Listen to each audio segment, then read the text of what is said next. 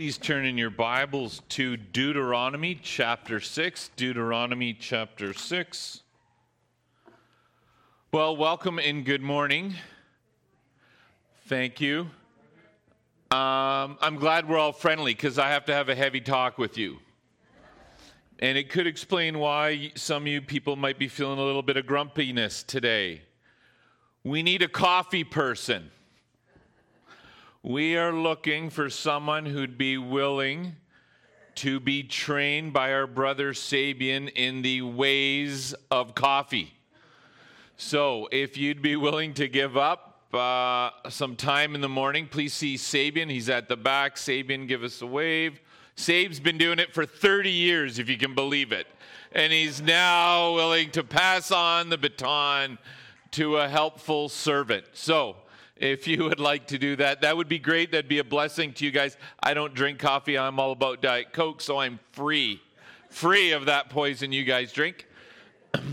Another area that we're looking for assistance is, and you guys probably don't know this, but when I first arrived here 6 years ago, and this is no comment on y'all, but outside was a mess. Weeds growing everywhere. I think there was bamboo trees. It was just utter horrid mess. And someone took this job on, and she's now retiring. So if you don't know Rose in the back, Rose has wonderfully, and thank you so much, Rose, for lending her hand to beautify our church. She's picked every single weed for over these last 5 years to turn it into the beautiful garden that we have now. But now she would like to retire from that. I guess it's not like she has. So she's forcing her hand. So we're hoping that some of you who've got the green thumb, who would like to come, and we're thinking about maybe dividing the garden into certain times where you can come and take care of that part of your garden. That would be a wonderful and absolute blessing for us here at the church. Let's pray. We are getting into two things that I want to cover today. If you're new, welcome. Thank you for joining us on this worship Sunday. We've been going through a series on the Bible itself, what the Bible has to say about itself. And we're doing this so that you would know what we anchor our beliefs and our teachings to. So we've gone through different aspects of what the Bible says about itself. So this morning, we're going to end with that last part of the sessions on the inerrancy of Scripture. We're going to look at what the Bible has to say or what that doctrine teaches. But I also want to use this Sunday and also next Sunday to give you guys some practical application points for not only understanding God's Word, but for studying God's Word for yourself. And I'm hoping that this will be a blessing. This is kind of what people have taught me, my different pastors and teachers over years of being a Christian. And so I thought I would download those tips to you. Listen, I started really taking God's Word seriously when I was the summer between grade 10 and 11, where the Word of God started becoming real to me. Not that it wasn't real before, but I started to understand it and started developing certain habits that really were effectual for me. So I wanted to share those with you. So before I go any further, let's pray. Dear Holy God, Father, we just thank you for every story that is represented here this morning. No story is the same, whether we're married to one another or we're related by birth, whether it's brother or sister, or some people have grown up in the same households, some people the same neighborhoods as friends, went to the same churches, but every story is different, oh Father. We are uniquely created just as our DNA is uniquely ours. And Father, just how we approach your word, there is no perfect system that works for every person. But I just pray as we go through these words that describe your word, that you would develop in us such an utter confidence in it, but not only that, an utter ultimate desire to want to learn it, want to study it. I pray that we'd become deep worshipers of the Word, which is ultimately not just your Word, but it's you. It's a reflection. It's the chosen means you have given us to reveal yourself to us. So I just pray just over this Sunday and even going into next Sunday that there'd be some practical lessons that would speak to us to help us in our time of worship. When we come to the Word, we take our time personally to study in our devotions, and also to take that time to just a personal study and come to this place of worship. And I pray that many here would become teachers of your Word, disciple makers. As we know, Father, your Son commanded his disciples to teach everything that you said, and we all have that ability and command as well, just as we learn from Deuteronomy, just Moses' words that were spoken to God of how much we are to impart this wisdom to our children. Sometimes it seems such an ominous task, but all things are possible with you, O God. It just begins with a humble heart. So we ask these things as we come to you this morning, as we learn about your Word. May you fill us with a spirit of worship and a desire to mold our lives to you in your Word. In your most holy and precious name, amen. Last week, if you remember, we kind of covered the section or the doctrine of the authority of Scripture.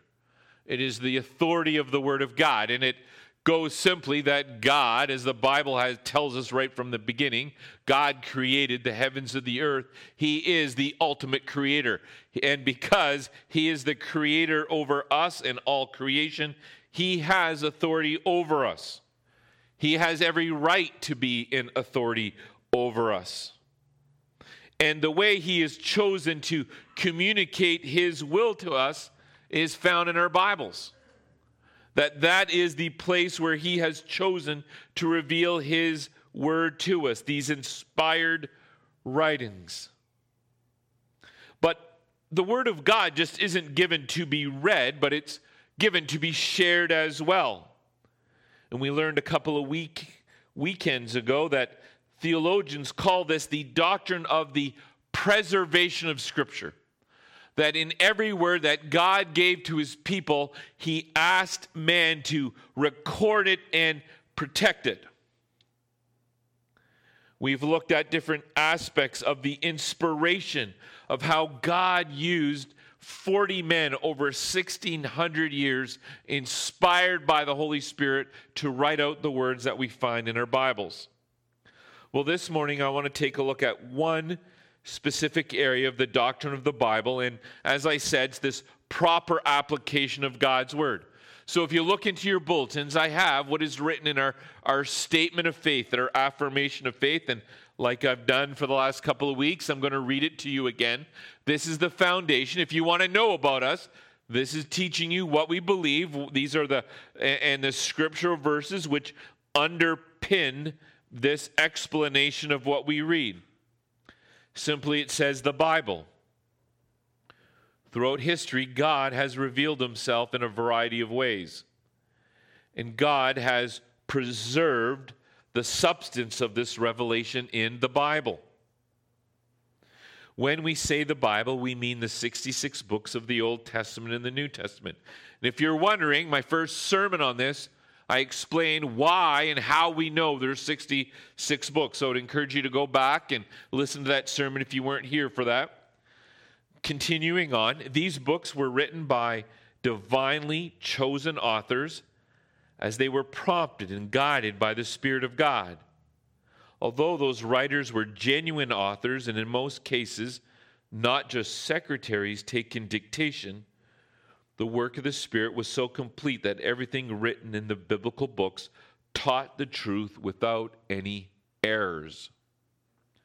Strictly speaking, this inerrancy, which is we're going to speak a bit about this morning, of the Bible applies to its books as originally written.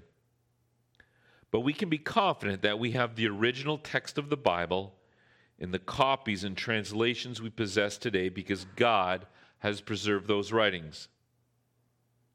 In any attempt to define what we ought to believe or how we ought to live, only the Bible, because of its absolute authority, can be used as a final authority.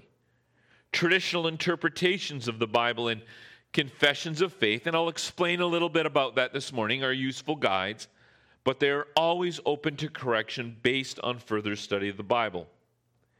Any cooperation with others who profess to be Christians must be based on a shared commitment to the unique authority and complete truthfulness of the Bible.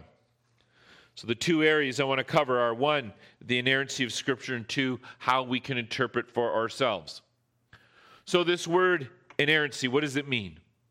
Literally means to be without error. When we apply it to God's word, the Bible, it means that the Bible is without error in the original copies. And what we're talking about, if you remember, going back, when God instructed and used the Holy Spirit upon the men of God, when they wrote that first copy out, it was without errors.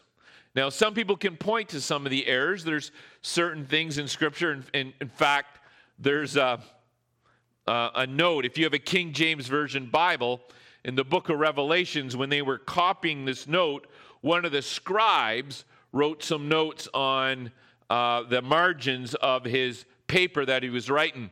And then the next guy took over to copy that and inserted that guy's notes into that chapter. And I think it was the recipe for a lemon meringue pie. I'm not sure.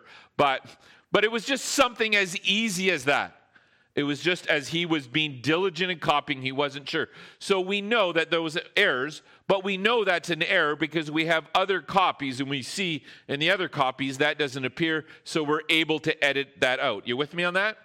So some people may have gotten another thing that they used to do, the King James Version, when a copy is be writing out, it says prayer and fasting. You guys have read that a lot. But actually, it said that once, and any time when that scribe was writing out prayer, he would always write and fasting. He was correcting because he knew it the first time it said that, so every time we pray, we should fast. So when you look in a King James Version of the Bible, fasting appears a lot more than in your other versions of the Bible. You with me on that? So there's some of those kind of inconsistencies, but those aren't the errors that we're talking about. We're talking about errors in relation to the doctrine. But when we talk about inerrant, we're talking about in the original autographs, and we are able, through the different variant copies, to come down to almost a 99.9% certainty every single word in the Bible. Pretty cool, eh? But there's something about this word inerrant that bothers people. Now, I believe it's really inerrant to come to the conclusion that the Bible is inerrant because as we learned, it was written by divinely chosen authors.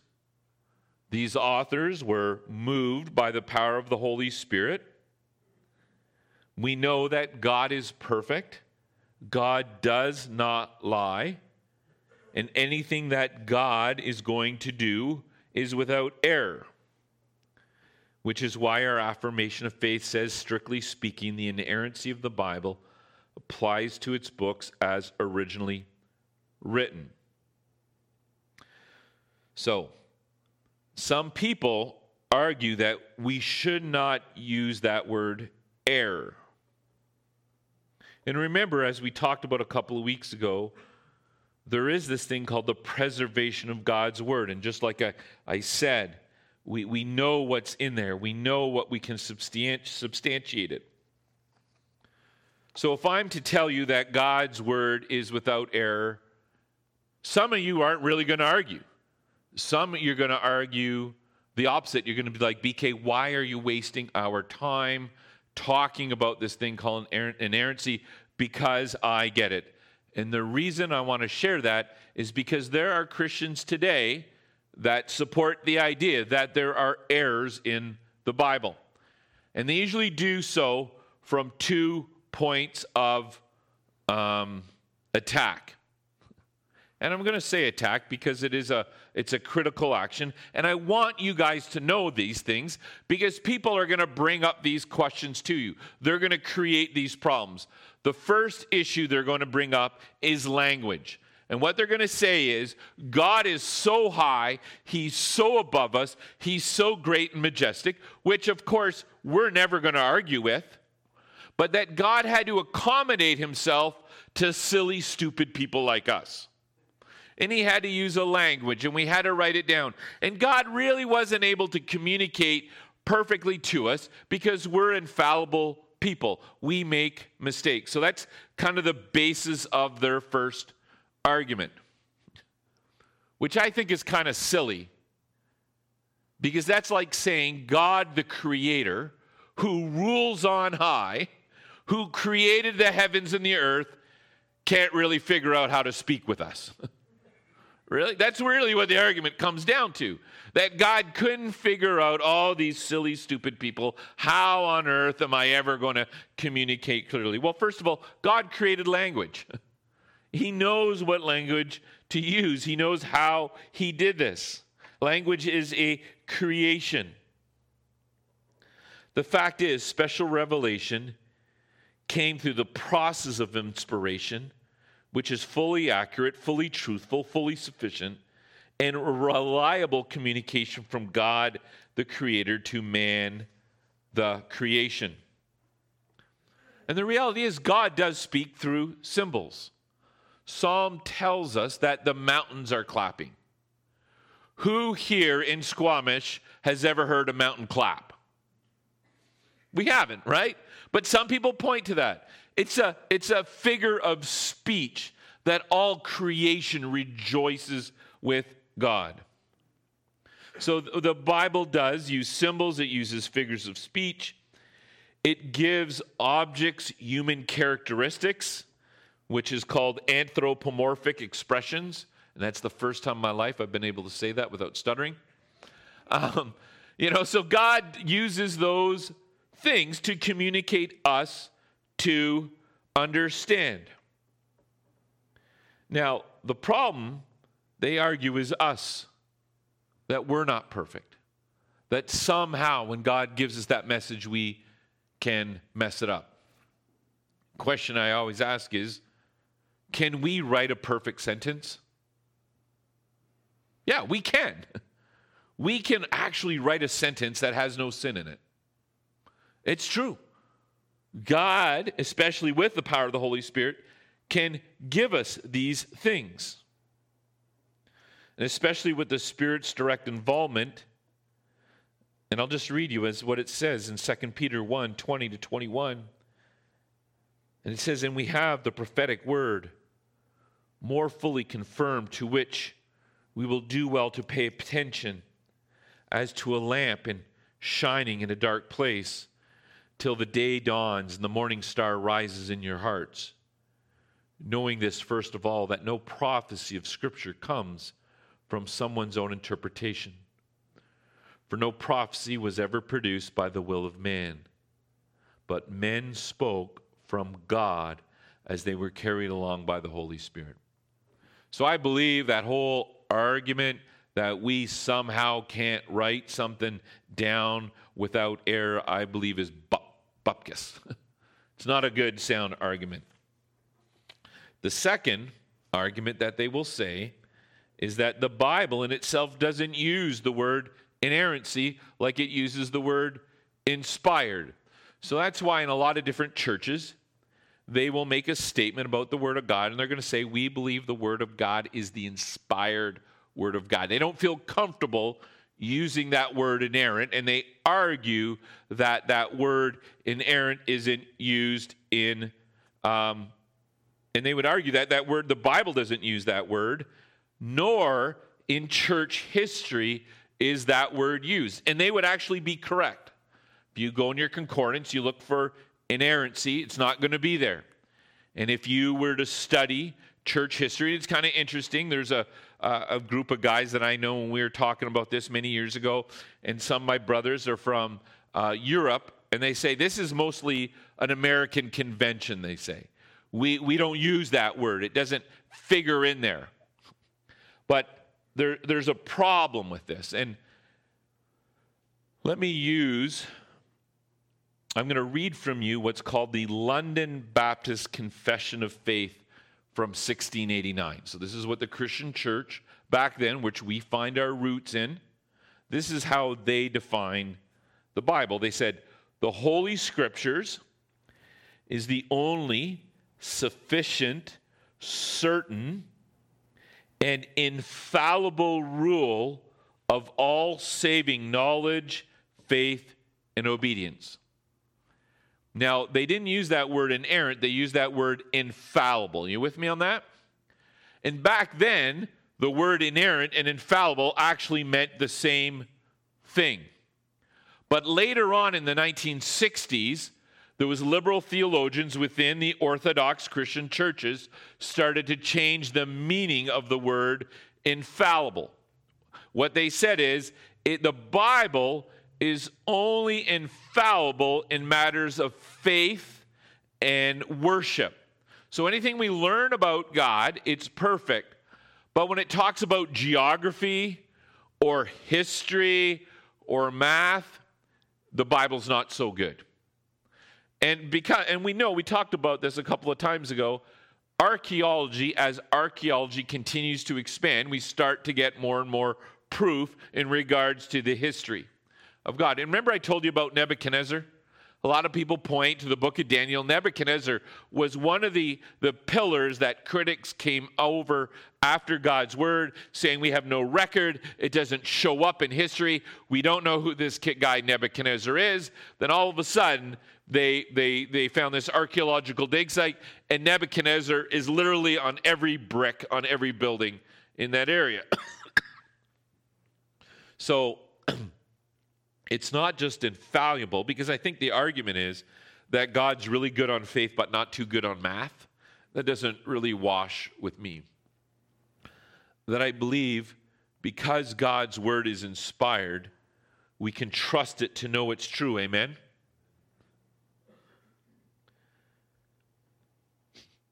The idea that God may be inspired but we aren't, we know is a lie of Scripture. Critics will say the Bible itself doesn't say it's inerrant, so why should we? So what happened is in the 70s, there was a council of pastors, very renowned pastors, who got together. It's called the Chicago Statement on the Inerrancy of Scripture. And they basically recognized that the word infallible had changed. So they started saying it's inerrant. What that infallibility means is inerrant. And just several years ago, there was another, it wasn't a council, but it's like a church council, and I was able to go to that. And what we did is we became signatories to a document stating that we affirmed that the Bible is inerrant in everything that it says and does. So once in a while, church councils, groups of pastors have to get together understanding that there's certain movements that are trying to change the meaning of the word, and we need to correct that meaning. So when our statement says inerrant, it does mean inerrancy. It means it's without error, and it also means it is infallible. So in short, we know that the Bible is absolutely without error, and because it is without error, it is the final authority. Amen? I'm trying to find the direct quote that came from the council. Oh, this is the statement that they wrote. They believe that the Bible speaks with infallible, divine authority in all matters upon which it touches. In short, the Bible is the final authority. Inerrancy is the natural companion to the doctrine of inspiration. So if you believe that God, or through inspired, the word is the inspired word of God, not only is it infallible, but it has to be inerrant. All right, that's all I got to say on inerrancy. Pretty easy? You guys feel like you're in a good seminary class? You're taking it all in? All right, I've given you guys all the head stuff. Now I want to take you down to the ground level practical. What does that all mean to us? What does it mean to know God's word? For the last 4 weeks, I have not only provided you evidence from God's word that God doesn't only provide revelation through himself, but that God uses special revelation in his Bible. That this Bible is inspired by the Holy Spirit. That this Bible is without error. That this Bible has been protected and preserved for us over centuries.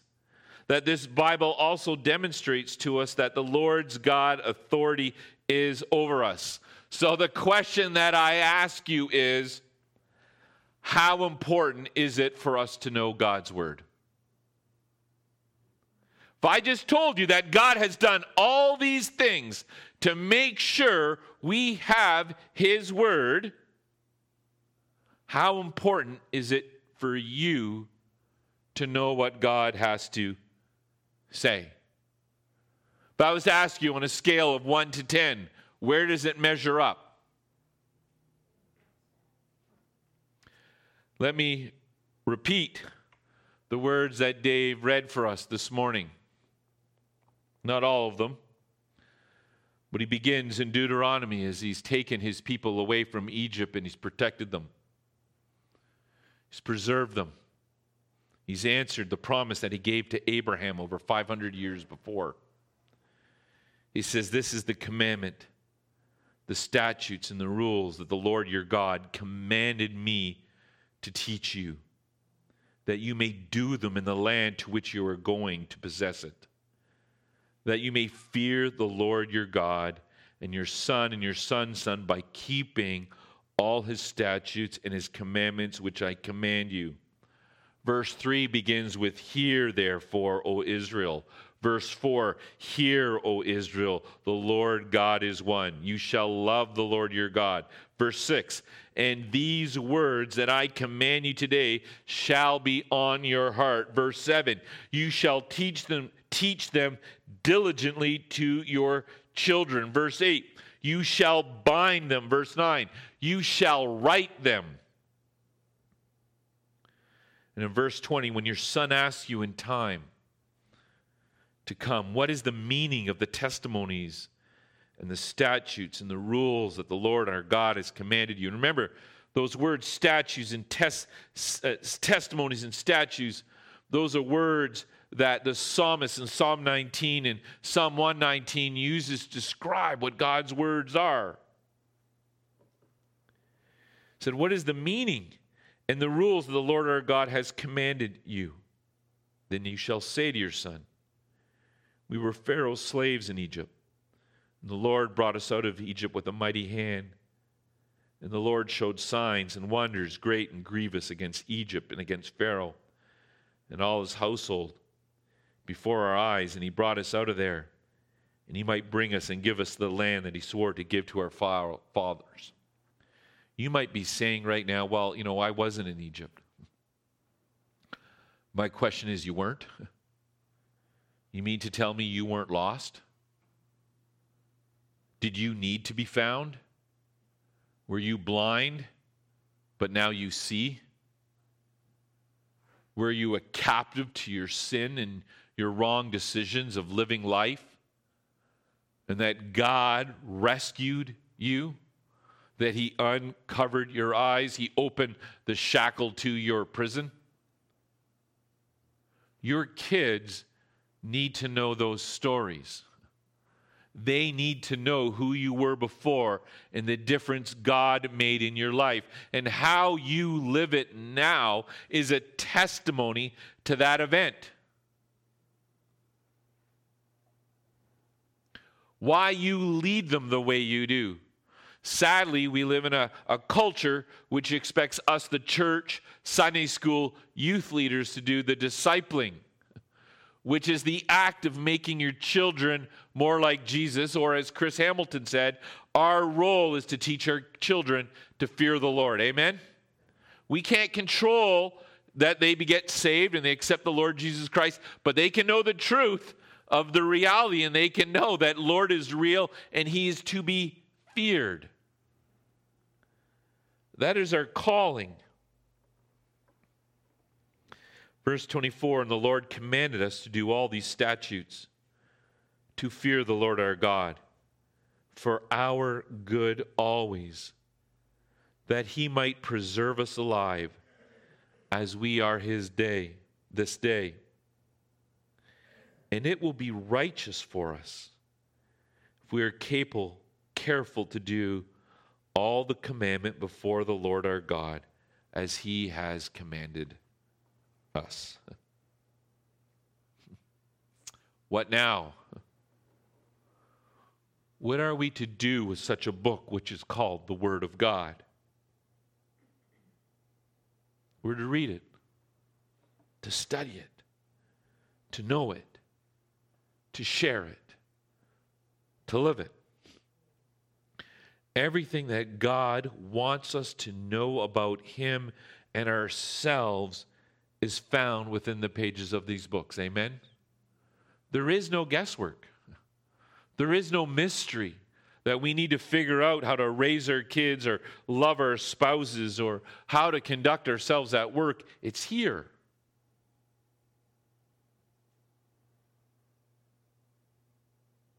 So why don't we study it? Why do we still struggle?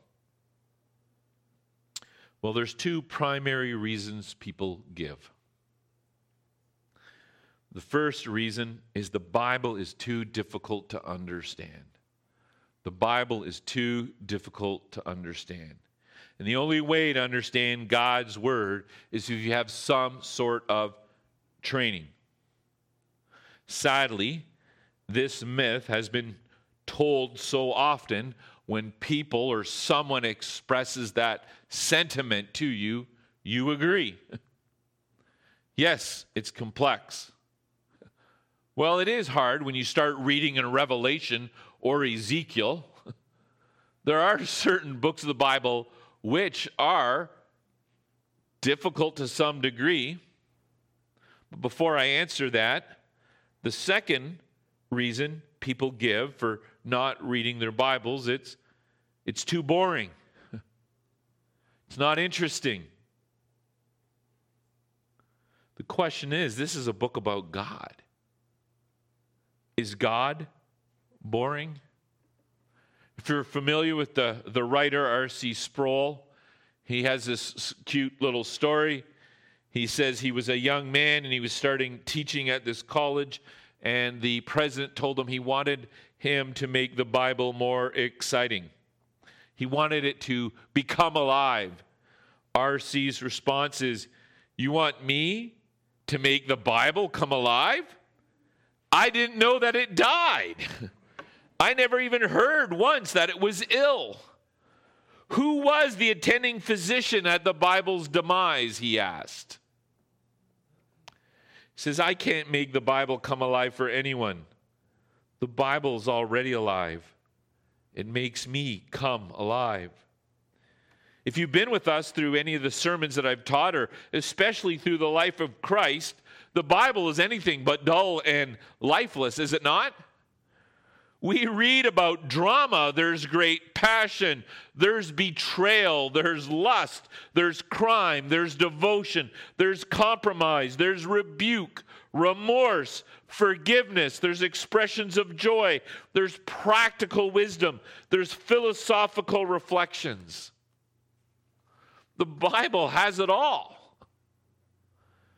And even the stories we don't understand tend to be the most exciting stories of all. There is a term that Reformed theologians used. It's called the clarity of Scripture. You see, what happens, and if you don't know about the Reformation, is we are a part of the Reformation. We're Protestants. Back in the day, in the late 1500s and the late 1500s, the Catholics ruled the day. There was a man named Martin Luther who started to question some of the tenets that the Roman Church was preaching. So he started posting these theses on the door, which seems really weird to us, but it's like today going on Facebook and ranting about something, right? He put these out and he started this discussion. And one of the things he said, my soul has to be captive by God's word, because they believed that tradition and the Pope's word could sometimes supersede God's word. And then the biggest fight that happened at the day is that the church, which also ruled countries, did not want the Bible in the language that the people spoke. So Luther, being in Germany, started translating the Bible in German. And they were trying to stop him, because they did not want God's people to have God's word.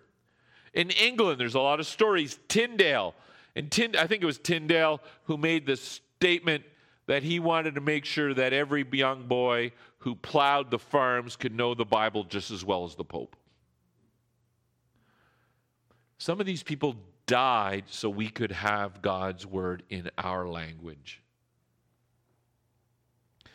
So, the Reformed theologians, beginning with Luther, believed in the clarity of Scripture. And let me read it to you. It's a technical term, and it means that the Bible is basically clear and simple enough for any literate person to understand its basic meaning. So basically, you got to be able to read, but even we know with young kids, we can tell the stories, and they will understand the stories. And like I said, I know that not all parts of the Bible are actually clear, and that sometimes there are difficult passages to understand. And one of the reasons I went to seminary is I wanted to understand it even more so that I could communicate it better. But what's interesting is the essential content, and it's interesting, when I went to seminary, none of my beliefs changed. Not a single one. I went to a good Bible teaching church. There was nothing in the Bible itself. It just helped me understand it better, if that makes any sense. But what's interesting about the difficult sections we struggle with, God knows these things, and he often repeats himself over and over and over again. And there's other parts of Scripture that make it much more easier for us to understand.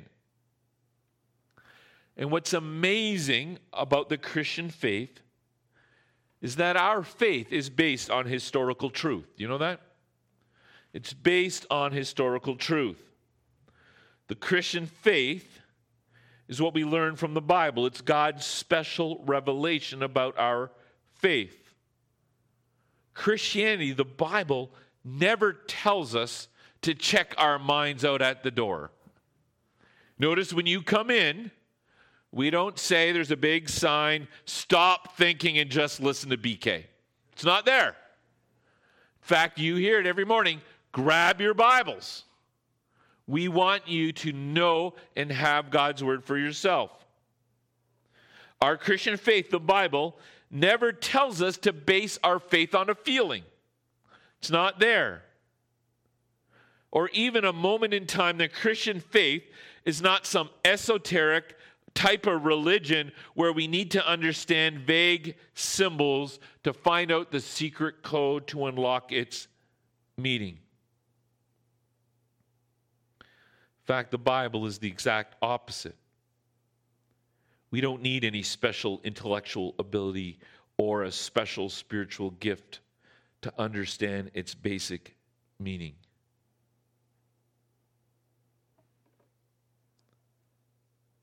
It is simple that anyone who can read can understand its meaning. So, those are the reasons. Now, there's two personal things I think we need to do before coming to study God's Word. You might want to write these down. Two things. One, we need to overcome our laziness. We need to overcome our laziness. Don't be insulted. Laziness started right in the garden. We are all lazy. If you want to know how many times my wife has to ask me to take out the garbage, I'd be really embarrassed. Right? And part of it's just because I'm doing something else and I don't want to do it. It's the same thing with God's word. There's something that's going to occupy your time. And if you say you don't have the time to do it, let me ask you, when's the last time you binged a series on Netflix? Right? We can sit there for hours knocking off a whole season. I'm proud to say I knocked off an episode of 24 in season of 24 in only 22 hours. So the first thing is we need to overcome our laziness. It is part of our DNA. We need to fight it. We need to develop healthy habits. We need to pray. And the second personal thing we need to do to study God's word is we need to come to God's word to be edified. It means I'm not coming just to accumulate the knowledge. I'm coming to God's word because I want God to speak to me. What that means is I approach it with a humble heart.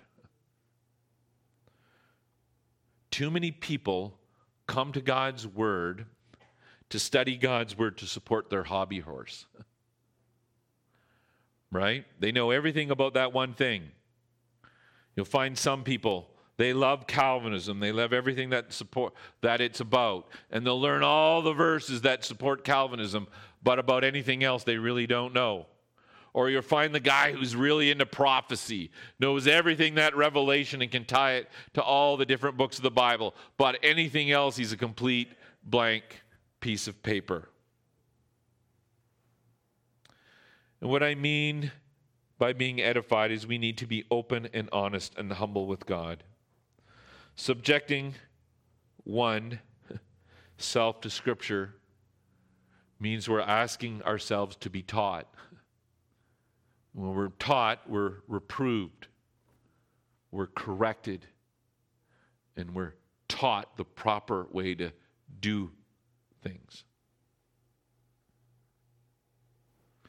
It's a wonderful place to be at the foot of the Lord your God and having him instruct you.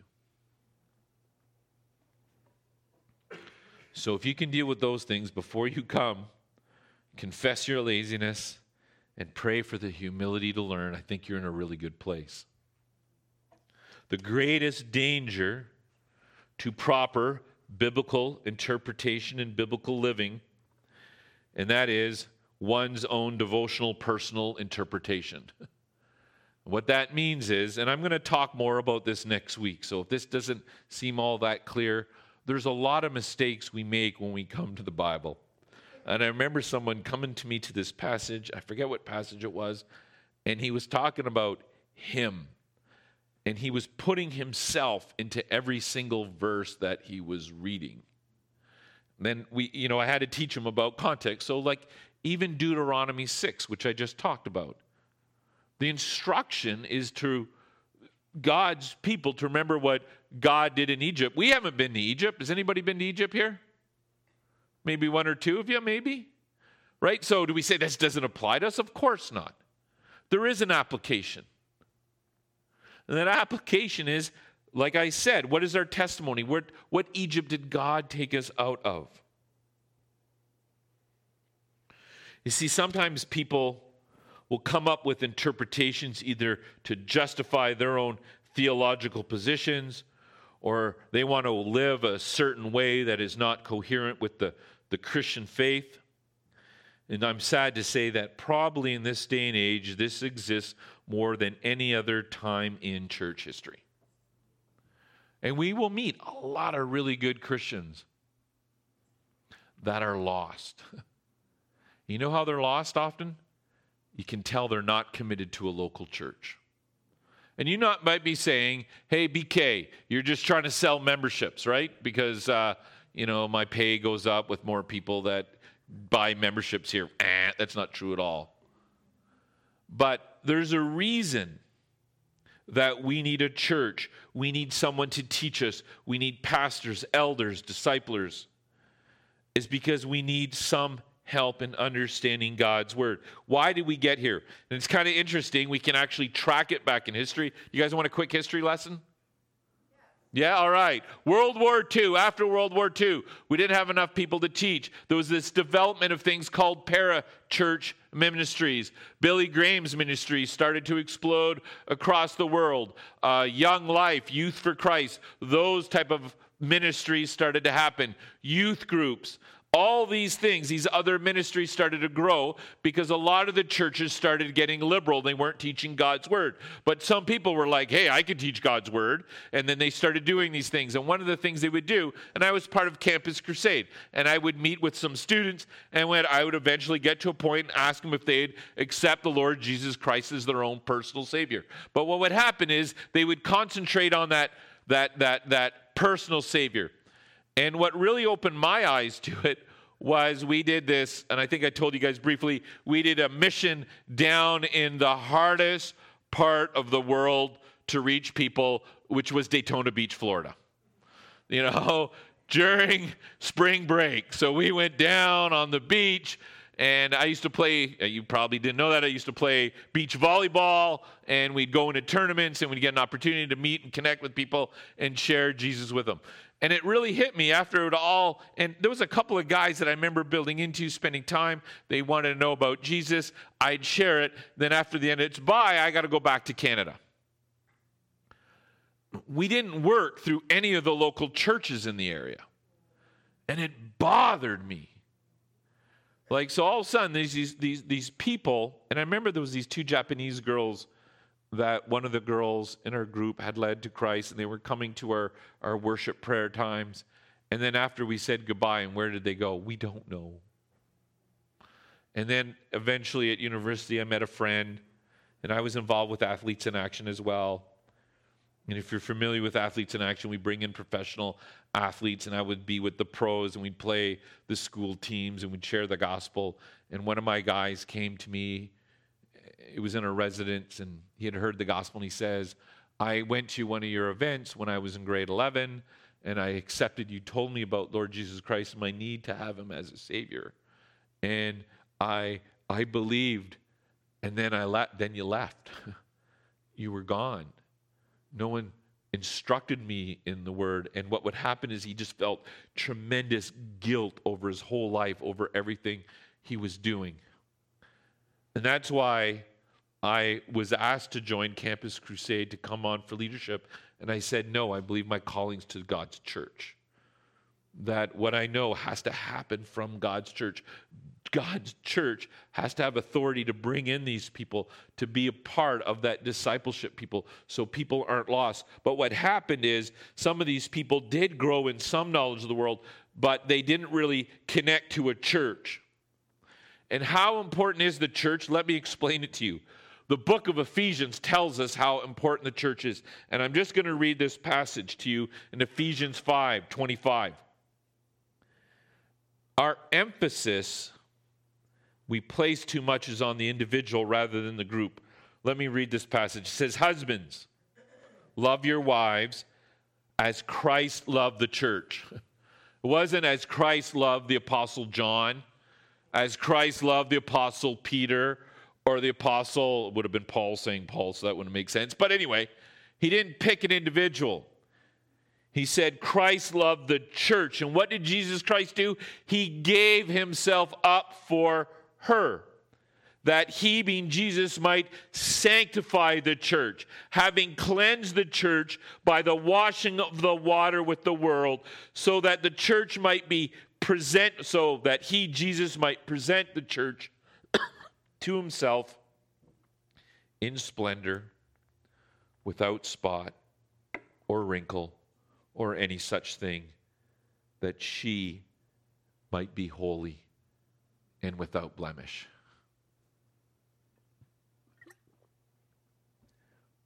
In the same way, husbands should love their wives as their own bodies.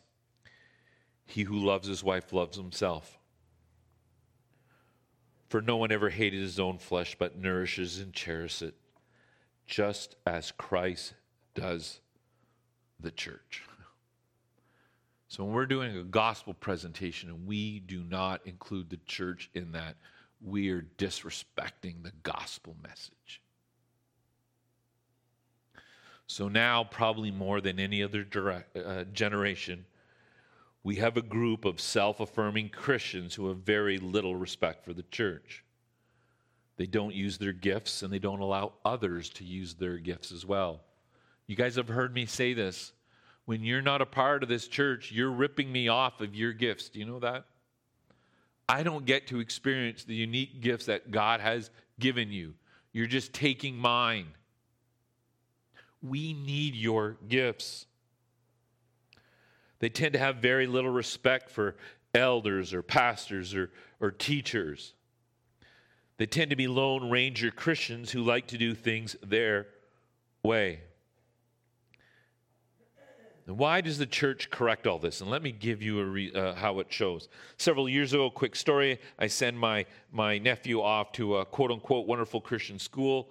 My nephew used to live with me before I was married, and then he started to come back with all these wonky ideas, and I went to talk to the principal, and it turns out some of the teachers were teaching my nephew these wonky ideas, which I thought you guys were a Christian church. Why are all these a Christian school? I thought these were these wonky ideas. Then I started asking who sponsored, like who was on the board of this church and where the teachers, and none of the teachers were members at any church.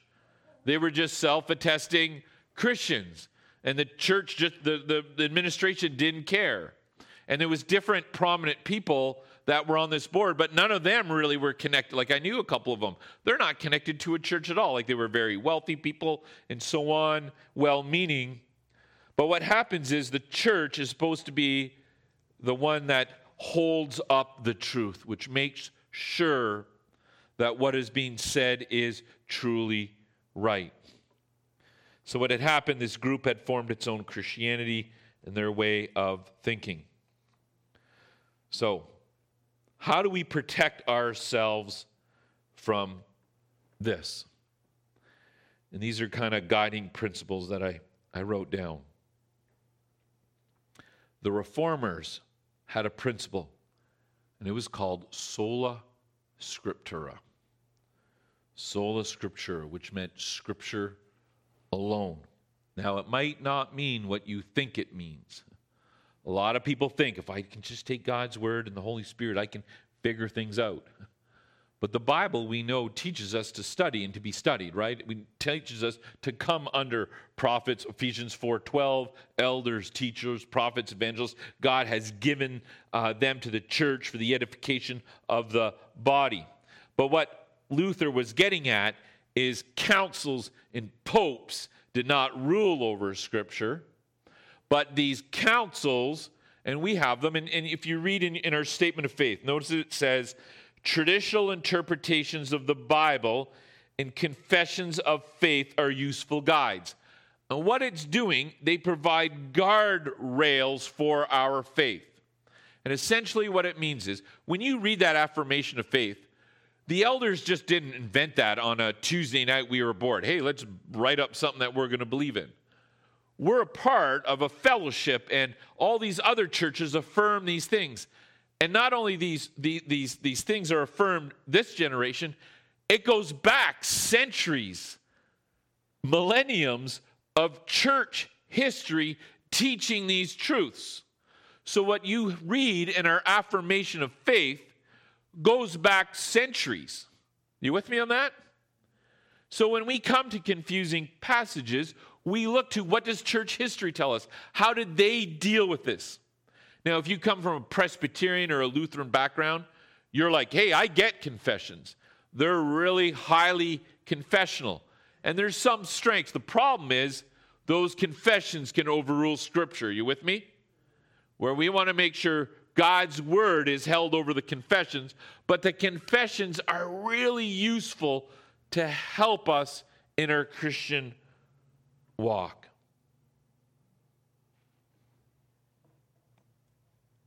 There are good powers in that. So, sola scriptura means we need help as well. Our opinions need to be tested by church history, if I can say it that way.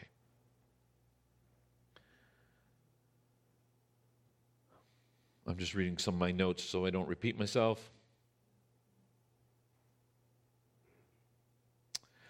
And one of the things that Scripture is so brilliant at doing, it's giving us principles which can carry on in any culture. Do you know that? You ever thought of that about Christianity? It can be lived out in any culture known to man. It begins to transform the culture. And there's no conditions or commandments in God's word that would make it difficult to live out in any culture. So those are one of the things that continue. But what we do is we can look to church history, because living out our faith here in BC is different than living it out in Madagascar or living it out in Japan.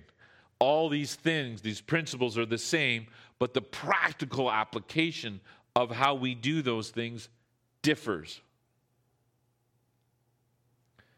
So when we wonder about what to do, and we've talked about this, about communion and baptism, some people have asked me, what is the proof text? What is the Bible verse that says you have to be baptized to take communion? We look back at church history, which helps us with some of the commandments, which says when you believe, be baptized. And when we're baptized, that was entrance into the body of Christ. It was that outward reflection of an inward reality. Or as one author says, it was a demonstration of a break between the old and the new. So when we ask that, we're not forbidding someone from taking the table. We're asking you to make a priority on your baptism. The commandment that when we come together, that we are to share these elements together. So in case you haven't figured it out, we're going to do communion now. Let me just read for you with what some of the Christian church wrote in the 1600s about communion. It says, the supper of the Lord Jesus was instituted by him the same night wherein he was betrayed, to be observed in his churches unto the end of the world, for the perpetual remembrance and showing to all the world the sacrifice of himself in his death. Kind of the same thing we say, eh?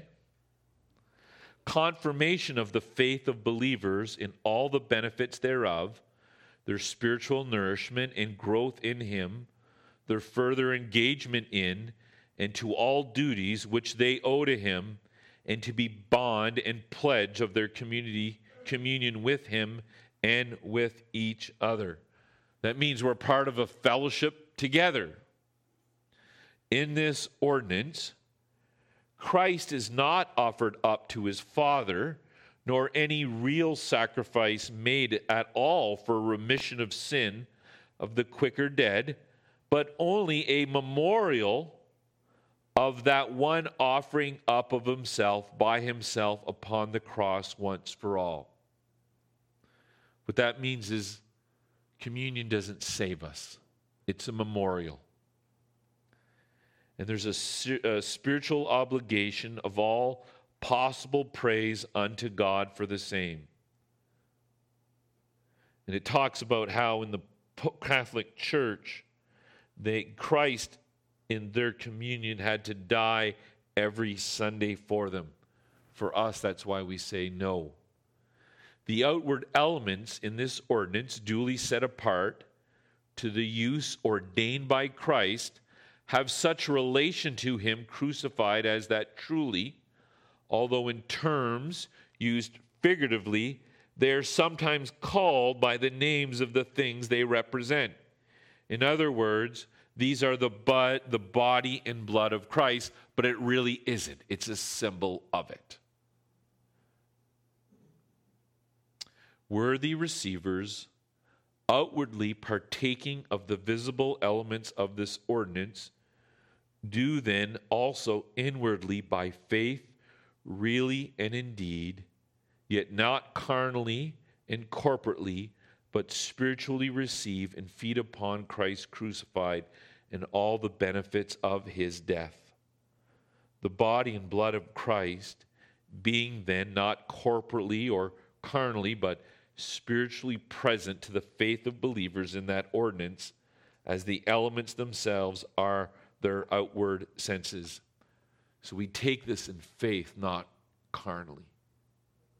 If you are not in the faith of Jesus Christ, you do not take these elements.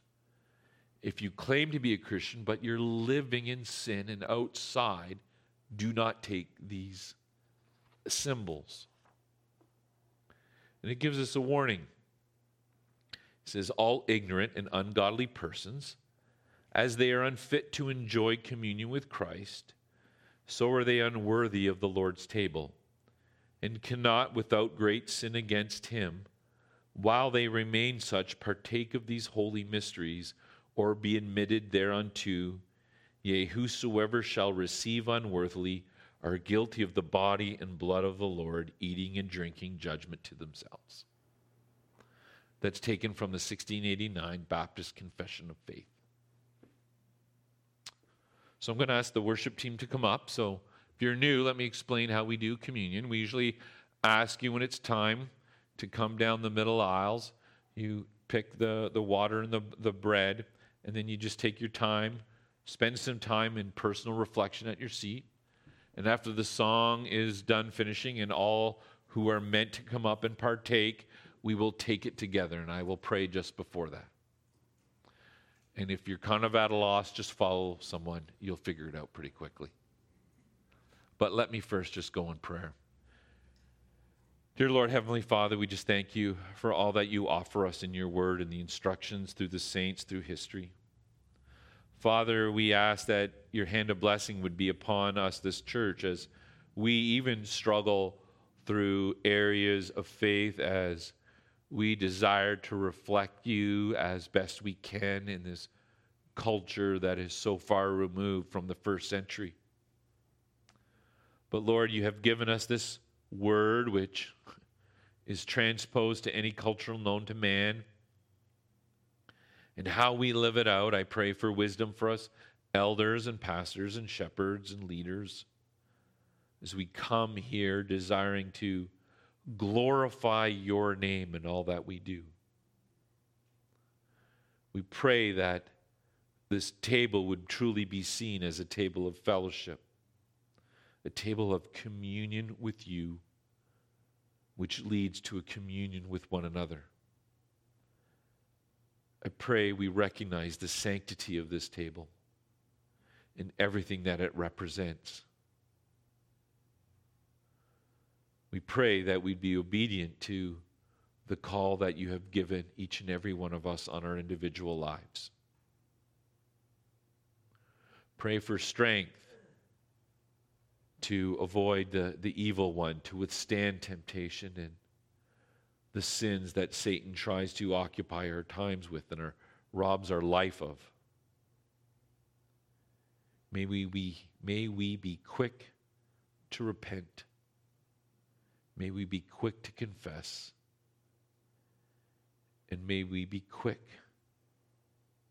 to experience the relationship that waits us with you, O Father.